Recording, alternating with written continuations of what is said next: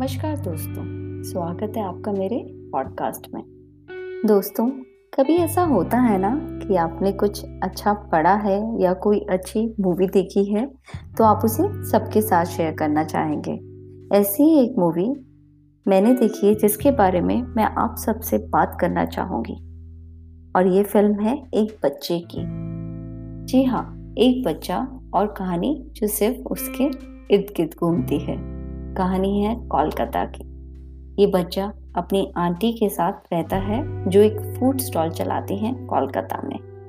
ये बच्चा अपनी आंटी की हेल्प करता है। इसे अपने पेरेंट्स का पता नहीं है और इसे लगता है कि वो कभी इनसे मिलेगा भी नहीं। एक दिन अपने 10वें जन्मदिन पर उसे एक लेटर मिलता है जो कि उसके फादर ने लिखा है, और वो भी उर्दू में। उसे उर्दू आती नहीं और वो ये देखकर दुखी हो जाता है। उसकी आंटी उसे रोज झगड़ती हैं और वो उस दिन डिसाइड करता है कि वो अब ये सब छोड़कर चला जाएगा, कहीं निकल जाएगा यहाँ से दूर, और उस इंसान को ढूंढेगा जो उर्दू पढ़ना जानता हो, जो उसे लेटर पढ़कर सुना सके और वो अपने फादर को ढूंढ सके।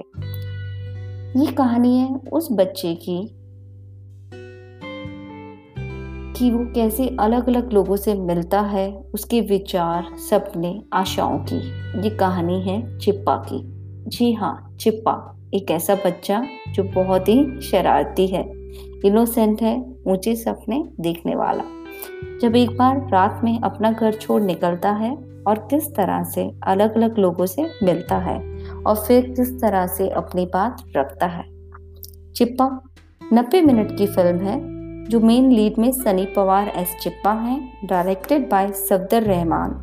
This is available on Netflix. Friends, it's a light hearted movie and must watch.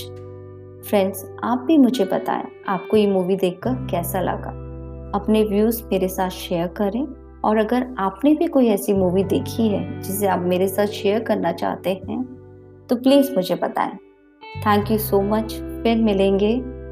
सुनते रहिए द रंजना शर्मा पॉडकास्ट। तब तक के लिए स्वस्थ रहिए, अपना ख्याल रखिए। शब्बा खैर।